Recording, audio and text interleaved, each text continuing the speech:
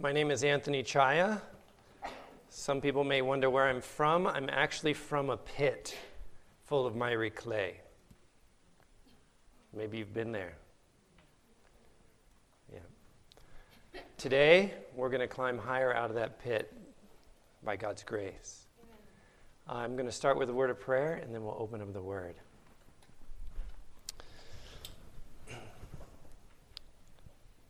Our Father in heaven, we thank you for hearing our prayer. We thank you for waking us up this morning and giving us a spirit to be here and to want to hear your voice. I pray that you will help us to hear that voice today, that you will keep out the other burdens that we have and help us to see a greater image of your lovely Son, Jesus, today. I pray this in Jesus' name. Amen. Turn with me to 2 Kings chapter 18. 2 Kings chapter 18. And we're going to start in verse 2. 2 Kings chapter 18 and verse 2. When I hear the pages stop, I'll know you're there. The Bible tells us a story of a young man named Hezekiah. And in verse 2 it says, 25 years old was he when he began to reign. He was a king. In verse 3, and he did that which was right in the sight of the Lord, according to all that David his father did. He removed the high places and brake the images and cut down the groves and brake in pieces the brazen serpent that Moses had made.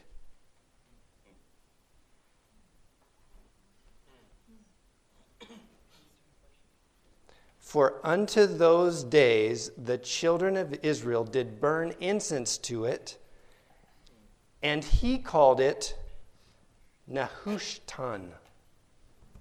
Nehushtan. That is a description of a very good king who did what was right in the eyes of the Lord. And we see here him breaking a serpent that Moses had made. Wouldn't you think that that should be off limits? It seems it was one of a kind. This was many years after Moses had died. Do you remember the story of Moses and the serpent? He made this serpent and he raised it up. People looking to this serpent, their lives were saved. Irreplaceable, one of a kind. If it were still here today, I can't even imagine the monetary value that this serpent would have. Can you imagine? But he broke it and called it Nehushtan. Now, do you know what Nehushtan means? In the margin of the Bible, by the way, this is the only place in the Bible that this word is used. The word Nehushtan means a piece of brass. A piece of brass. So other people were saying, this is a holy relic. He was saying, it's a piece of brass. A piece of brass. That's amazing. Let's read verse 5. He trusted in the Lord, God of Israel, so that after him was none like him among all the kings of Judah, nor any that were before him. For he clave to the Lord and departed not from following him, but kept his commandments, which the Lord commanded Moses. He kept the commandments that the Lord gave Moses, but did away with the piece of brass. Do you see the difference? And the Lord was with him, and he prospered whithersoever he went forth, and he rebelled against the king of Assyria and served him not. Hezekiah is an amazing figure here. I want to focus back on Nehushtan, a piece of brass. What are the things in your life that we are estimating as being more important and more valuable than they really should be? And can we be honest? Honest, like just brutally honest, the way that Hezekiah did here, and just point them out and call them for what they are. The enemy is trying to dangle things in front of us. They may be beautiful, they may be one of a kind, but if we can see them for what they really are and just call it by name, piece of brass, we can move on and we can walk in the ways of the Lord.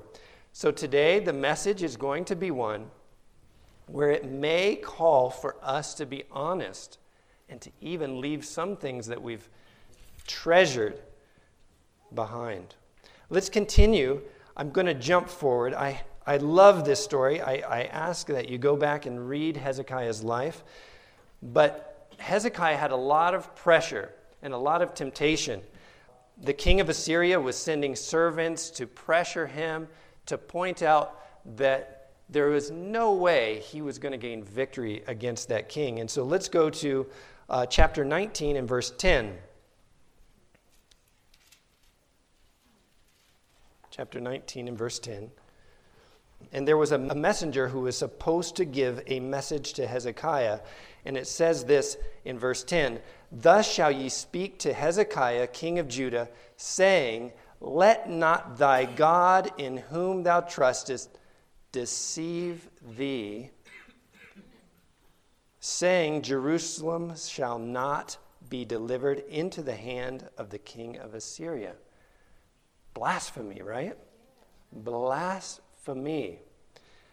So Hezekiah is being told, God cannot deliver you. God cannot deliver you was the message. And here was the evidence. The messenger tells Hezekiah to behold. That means to look at. Thou hast heard what the kings of Assyria have done to all lands, by destroying them utterly, and shalt thou be delivered?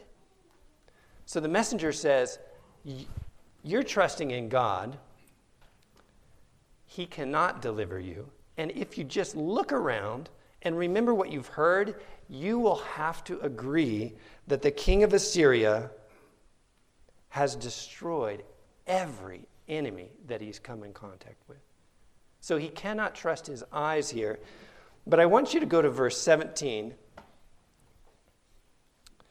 Hezekiah does a wonderful thing.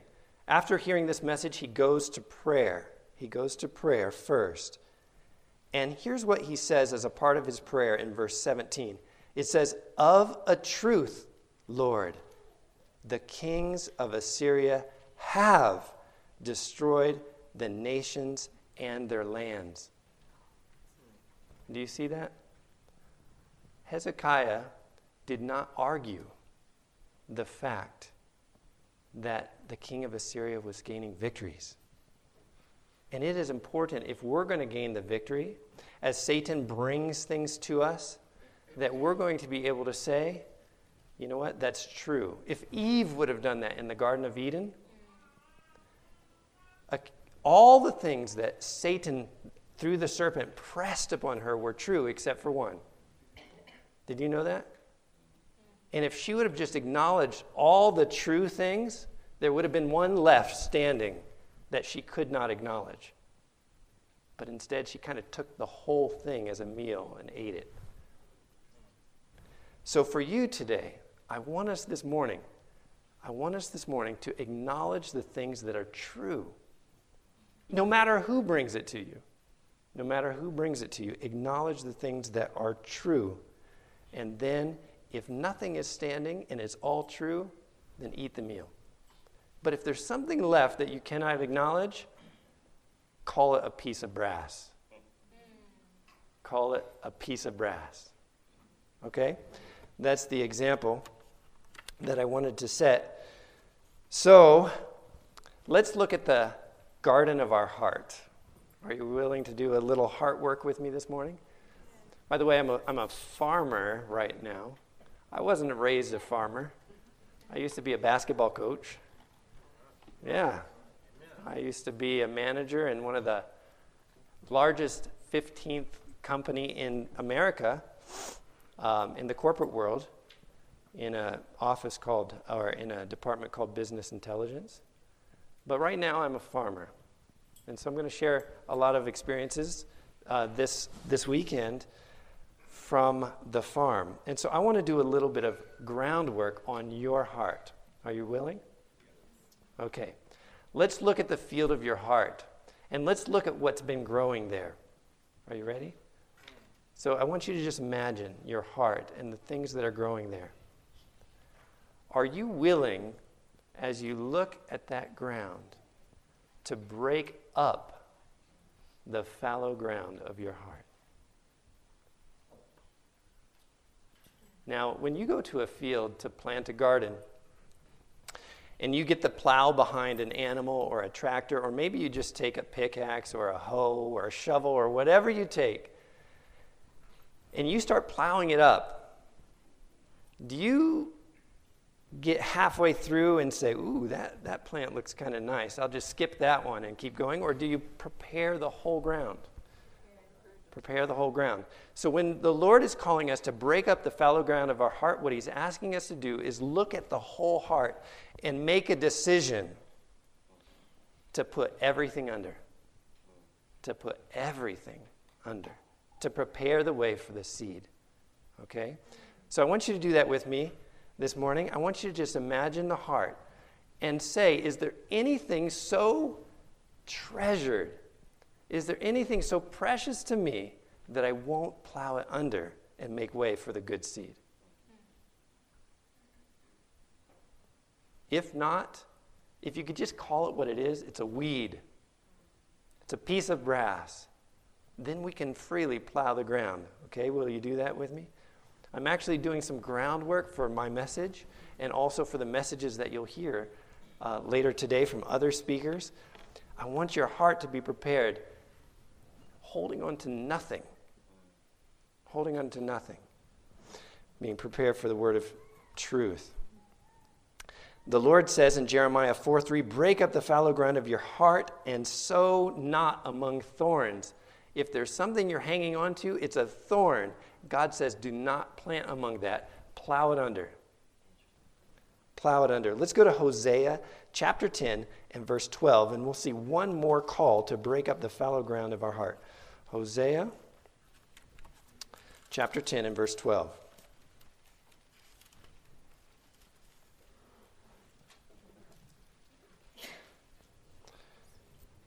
Here the word of God says in Hosea chapter 10 and verse 12, it says here, sow to yourselves in righteousness, reap in mercy, break up the fallow ground, for it is time to seek the Lord till he come and rain righteousness upon you. It's time. It's 7:22 in the morning. Right now, at 7:22 in the morning, it's time to estimate the things that are growing in your heart and be willing to call them what they are, thorns or brass, and put them away. Are you willing? Okay, that's my early appeal. My early appeal is to look at the garden, the ground of your heart, and be willing to replace anything with better seed. Better seed. Now, it was Memorial Day 2013. I'm going to give you a personal story from my family. Memorial Day 2013. By the way, Memorial Day, if you don't know, is in May. And at this time, we were in Ohio. And so it's a little late at that time to be doing groundwork. We should have been doing it just a couple weeks earlier. But we were doing groundwork, and we were preparing a place for our seed. Now, I have 3 children. And back then, in 2013, I had a 7-year-old, a 4-year-old, and my third one wasn't born yet, okay?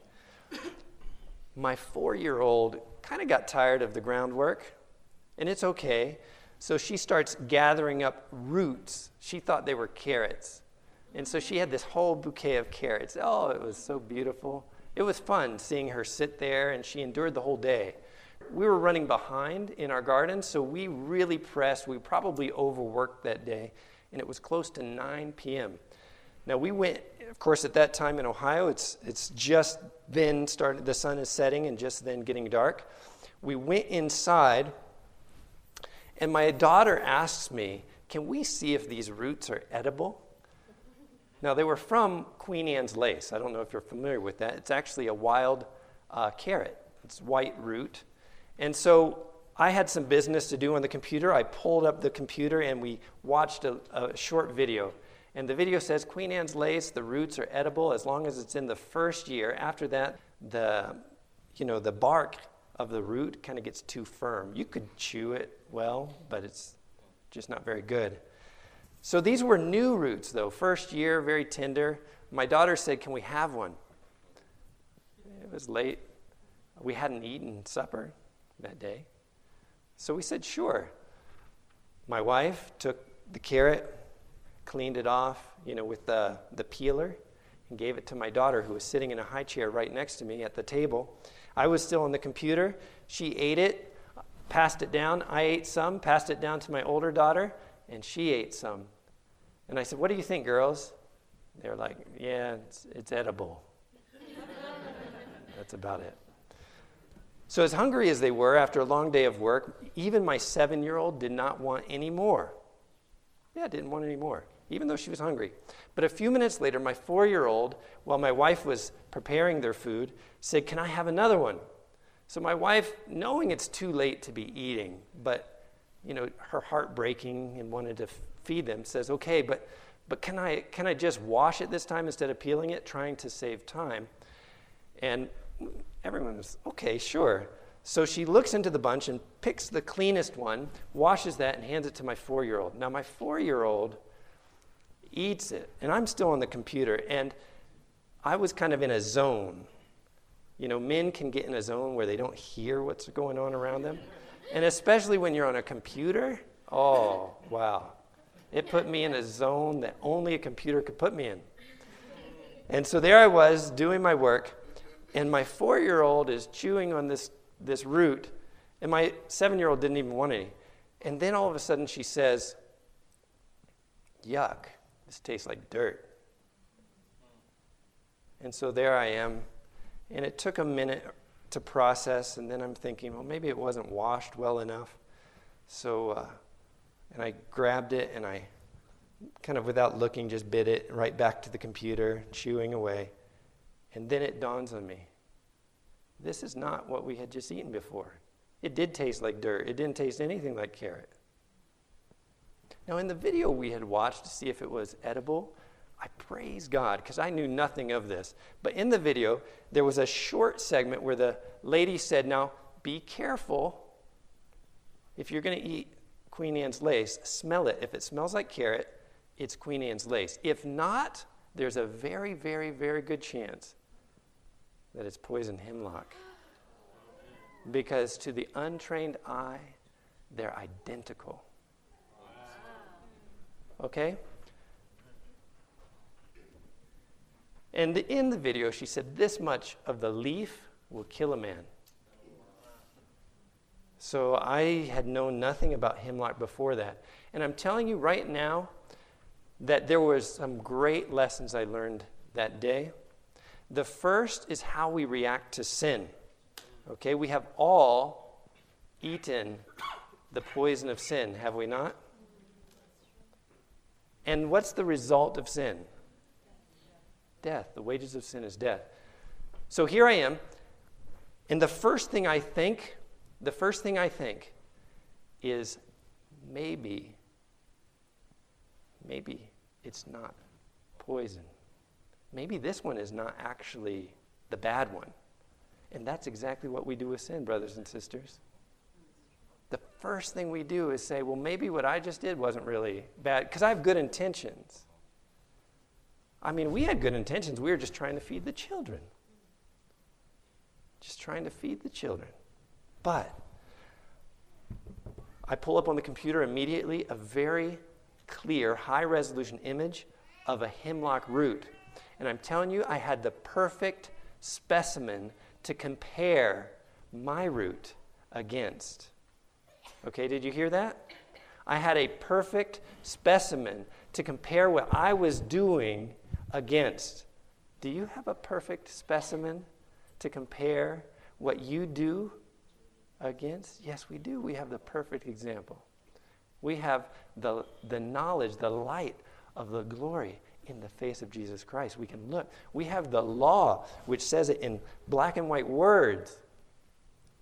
Okay? I looked at that closely. I blew it up. I looked at every line on that root, and do you know what? The one we ate was identical to the hemlock root. It does vary from the Queen Anne's lace. The plants look very similar. The flowers look similar. The roots look similar. But the reason we ate the hemlock was because it doesn't have as many offshoots, off the taproot. And so we ate the one. My wife, when she didn't want to peel it, she just chose the cleanest one out of the bunch. She chose the one that was most subtle. And it happened to be the poison one. So then it settles in that we have just eaten hemlock, the root of hemlock. And then do you know what I thought in my mind? Okay, I know it's hemlock, but the video said this much of the leaf will kill a man. Maybe the root is not poisonous. Maybe the way that I'm eating the poison is still okay. Maybe there's a way that I can still hold on to this and hold on to life. Okay? I do a quick search. I'm right on the computer. And it tells me the most poisonous part of the plant are two parts, the seed and the root. And the poison levels are the highest in late spring, right at the time I was eating it. Okay, so then what goes through your mind? And I'm just going through the natural heart of a sinner, okay? What goes through your mind next is, well, maybe it's just going to make me a little sick. Yeah, I know it's not right, and it's going to have its effects, but I shall surely not die. Okay, maybe it's just poison, but it's not going to result in death, right? So I pull that up on the computer, and on WebMD it says, poison hemlock is one of the most poisonous natural substances known to man. And it will kill a man in 1 hour. It says that men have died from eating game birds that have eaten a seed from poison hemlock. About this time, I get pretty humble. And I'm starting to come to the reality of things. Conviction sets in that I actually did eat poison and I deserve to die. Now, the next thought in my mind is, it's not fair. I was uneducated. No one told me about this. How did I know? I was thinking, it's not fair that God would let me live this whole life to come to this. Of course, I rebuked that thought quickly. I never actually accused God. The thoughts were being pressed upon my mind, but I never accepted them. Okay, I'm going to take a side here because I just wanted to give you some points of victory. Some of my brothers were praying for victory. Okay, and I'm just going to take a side right here. I want you to know that you are not defined by the temptations that are pressed home on you. Amen. No matter what they are. You might have desires to do this or that, but that is not your identity, brothers and sisters. Okay, Satan will say it is, but it is not. The Bible says that when we accept Christ, that all things are made new and we become a new creature. And we can choose whether or not we will indulge the temptation, but we do not get to choose what Satan uses to tempt us. Do you understand that? So I want you to stop beating yourself up because Satan tempts you with this or that. Okay? Stop that. Satan is saying that's who you are because you love it. It's not who you are. He's just flashing it before your eyes. Have your identity be in Christ Jesus. Okay. There are things that you can do, though, to put those temptations further away from you. Okay? So there I was. The temptation to blame God for the condition I was in was pressing home on my mind, and I refused it. But at this time, I start to tell my family, I said, my wife could see something strange on my face, and so she stops cooking and she starts to walk slowly toward the table. And that's when I break the news to the whole family. And I tell them, Maria, my 4-year-old, and I just ate a deadly poison. And it's supposed to kill us in an hour. My little 4-year-old starts to cry. She climbs herself out of the high chair and gets onto my lap and she says, Dad, I don't want to die. I said, I'm helpless. I cannot save you. I can't even save myself. We need something outside of ourselves. Amen. I have nothing. Brothers and sisters, Satan will press home that because you have nothing, you can't. Don't listen to him. Agree with him. It's true I have nothing. It's true I can do nothing of myself. But with Christ, all things are possible. Okay? Recognize what is true. Recognize what is true. If you do that, his deceptions become so clear. We begin to cry, and you know, it was amazing because we lived in the country and we were about 40 minutes from the hospital. And so my mind was not going to the hospital. For some reason, it seems to this day that like a cloud was over my eyes. I couldn't see what to do. And maybe for some of us, we're that way. You know, we recognize we're sinners. We recognize we're doing this, but we don't know what to do. Brothers and sisters, I'm going to share with you throughout this week. Now, if you don't come to my breakout sessions, if you go to others, that's okay because I think it's recorded. But I'm going to share with you some practical things you can do as a sinner to cooperate with God in your healing and your purification, okay? Now, I could not see what to do. And so we did something that I should have done immediately, but we knelt down as a family and we prayed. I had no eloquent words to speak. I didn't have any kind of structure in my mind of how I was going to pray. I was just pouring my heart to the Lord. Lord, we have done this, and there's nothing I can do. I need your help. I need your help. If it's your will, please save us. But if not, then please take care of my wife and Sophia, my daughter, while I'm gone. And so then I was thinking, what can I say to my wife and daughter? How can I fulfill the duty of my parenthood to my child in an hour so that she'll remain faithful to the end? How can I tell my wife what I need to? How can I be that protection around the home in an hour so that she's ready to raise my child the rest of the way and that we'll see them in the kingdom? How can I do that? And so all the words that I could try to come up with to say, I came up with nothing except, Mama, I love you. Sophia, I love you.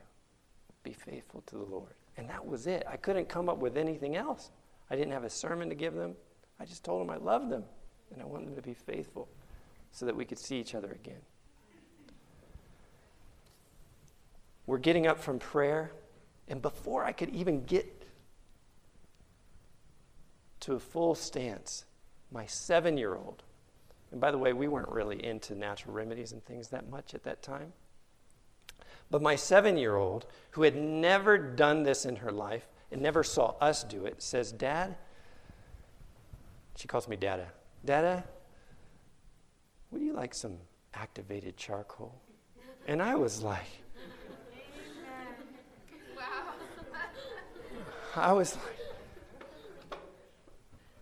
yes, what are you waiting for?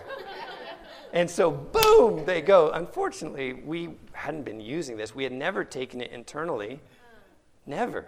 In fact, the only reason she knew about activated charcoal was because about 3 years earlier, we had read her a mission story about a missionary who had gotten bit by a poisonous snake, and they put activated charcoal on it immediately, and it drew out the poison, and that person lived. So she was able to recall from the age of 4, now into 7, 3 years before, and not just recall, but then apply that remedy in a different way to my situation. The Holy Spirit is there. Now, what's awesome about the Holy Spirit is I can say because of that, I have witnessed the Holy Spirit, okay? Now, the Bible tells us that we know Jesus lives because we have the testimony of the Holy Spirit. That means when Jesus went back to the Father and no one has seen him again face to face, we know that he lives because we have the testimony of the Holy Spirit. Do you realize that means his sacrifice was accepted by the Father on our behalf? It was accepted. And so when you sense the Holy Spirit convicting you this week of the things that the speakers are going to say that touch on those things that we've been holding on to, and you're willing to call it nehushtan, a piece of brass, you can know that Jesus' blood was accepted by the Father on your behalf. Okay? You can know that. Now, once we received this remedy, okay, we didn't stop there. You know what my mind said? What else can I do? Okay? When the Lord gives you mercy, he's not giving it to you so you can stop there. He is giving it to you to change your heart, to say, what else can I do to cooperate with him? What else can I do? So at that time, I said, okay, enough. If we're going to die, I'm at least going to die in a place where they know how to handle a dead body. I'm not going to die right here on the kitchen floor. We're going to go to the hospital. So I said, girls, you have 2 minutes to get in the car. Everyone raced around. We jumped in the car. My wife drove. And checking time. I'm going to have to shorten the story a little bit. We get to the emergency room, and the door was locked. The door was locked. So we start walking around the hospital. But I want to go back during the drive, because this is so, I'm going to have to leave some things out. But on the drive, it was dark. My daughter was in the back seat, my 7-year-old. And we had just been, as a family, around the table, we had been studying Testimonies for the Church, Volume 1. Can you believe that? With a 4-year-old and a 7-year-old? And we didn't know what we were doing, but that's what we were doing. And there's a story in Testimonies for the Church, Volume 1, about Ellen White when she was relaying a personal experience. She was on a boat, and there was a storm. And it seemed like the ship was going to go down. And so a frantic lady runs up to her and says, "Aren't you afraid?" And she said, "I'll tell you this. If my work is done, there's no better place for me than on the bottom of this water. But if my work is not done, there's not enough water in the sea to drown me." Okay? So we had just read that about a week before, and we didn't know we were going to need that so soon. But there we were in the car, and my 7-year-old is just crying. And by the way, I forgot to tell you some details. My legs are shaking at this point, like bouncing. And my little one, who's sitting on my lap, we didn't bother strapping her in. I was like, if this is her last night, I'm holding her. You know, her legs. And by the way, that's the Lord feels about even sinners who are rejecting him. If this is their last night, I'm going to hold them. I want to draw them close to me. The way the poison works is it shuts down your muscle function. And it's kind of like losing a cell phone reception. You know, you can hear a word and then you can't. So that starts down in the feet and moves upward. Now, as you lose that connection, it starts to make you convulse. Okay, it's like in and out. So your legs just start to shake, you know. And so mine were doing that. My daughters were doing that.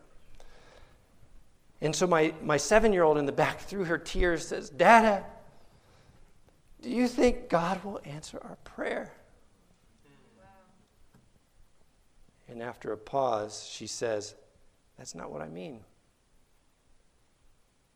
I know he'll answer our prayer, but do you think he'll say yes? And I was like, whew. I thought for a minute, how am I going to answer my 7-year-old? Because I don't know if the Lord is going to save my life. Maybe my work is done. But I said to her, I turned back and I said, Sophia, I know this, that if my work is done, then this will probably be my last night. But if not, there's not enough. And as soon as I said that, she started to say it with me. It's one of the most precious moments I have.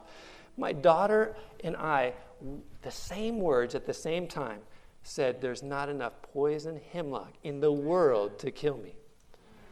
Okay? It's so precious. We continue to drive, and I have a moment of peace to ask one of the most important questions that you can ask yourself. Remember, it said, break up the fallow ground of your heart, for it is time to seek the Lord.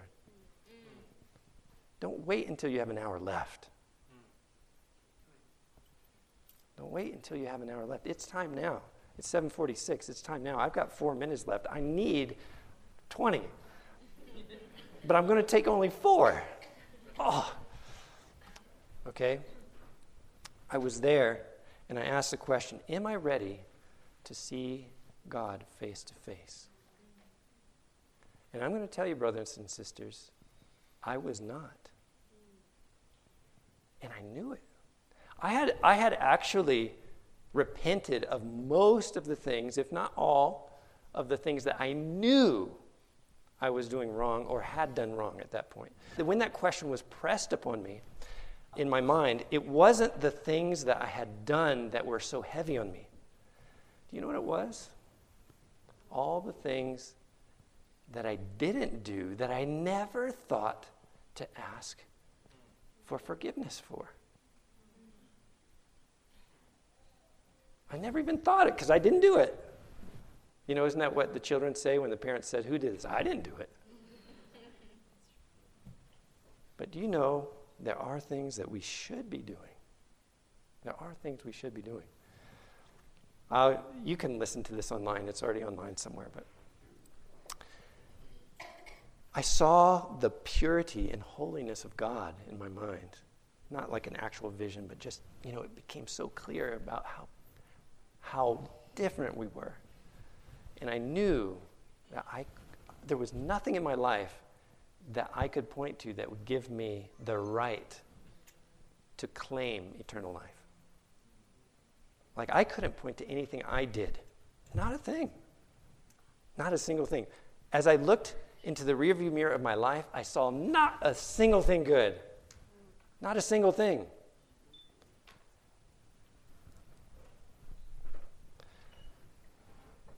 But as I thought about that and I prayed, and I re-repented of the things that I had repented of before, and then I repented for the things that I had not done, I imagined myself being placed in Jesus' arms.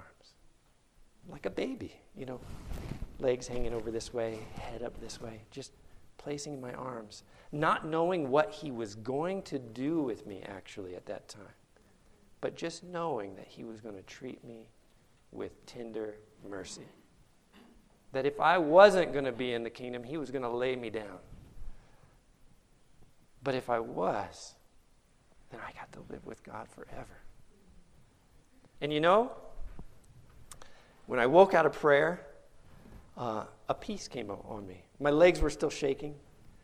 but a peace came. Now, fast forward, you'll have to go online if you want to hear the rest of the story. Other than, I'll give you the very, very end. My daughter got transferred to a different hospital. They said when her lungs shut down, see, that's the way it works. The poison moves up, slowly over the course of an hour. Our sins do the same thing. It starts with just a feet. It's way down there, little things, toes, just toes. But it moves up till it gets to the breath of your life. And when it hits your lungs, they stop breathing, and you die. Now, my daughter's face was turning blue. I was like, oh, I know what that means. Her respiratory system isn't doing so well. They transferred her to the children's hospital where they said when her respiratory system shuts down, they'll be more prepared to deal with it. Oh, brothers and sisters, I'm out of time. When I got to the hospital, I'll just tell you this. When I got to the hospital, they gave me what? Activated charcoal. Now, this is important. You don't need to go to an institution. You don't even necessarily need to go to a conference, although God uses those things just like he led that hospital. What you need is to go to the Lord yourself and ask for that remedy. You see?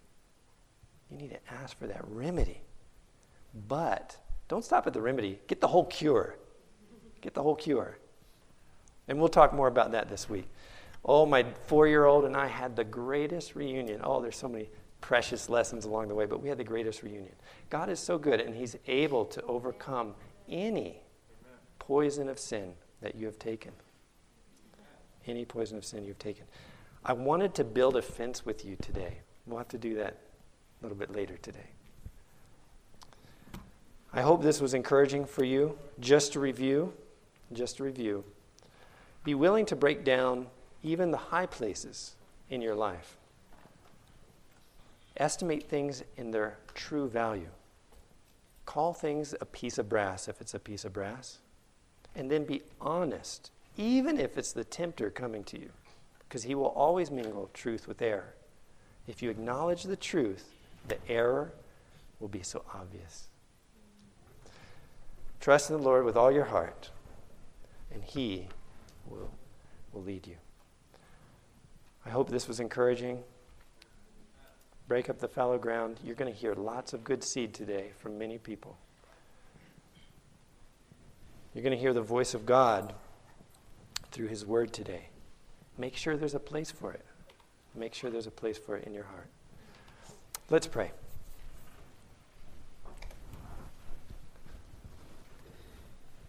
Our Father in heaven, I thank you for preserving my life and putting me to work. And I know that each one of these people here desire a remedy from you. But Lord, we do not want to stop at your death. We want to look at your life. We want the cure. What foolishness it would have been had I gone back out in the field the next day and started picking hemlock. Lord, I pray that you'll teach us to discern between good and evil and to desire only the good. Lord, we thank you for doing for us what we cannot do for ourselves. It is only by your strength, your might, your sufficiency, your merits, and your mercy that we can live. We thank you for spilling your blood on our behalf. I ask a blessing on each one here in the Sabbath that you have in store for us. I pray in Jesus' name. This media was brought to you by Audioverse, a website dedicated to spreading God's Word through free sermon audio and much more. If you would like to know more about Audioverse, or if you would like to listen to more sermons, please visit www.audioverse.org.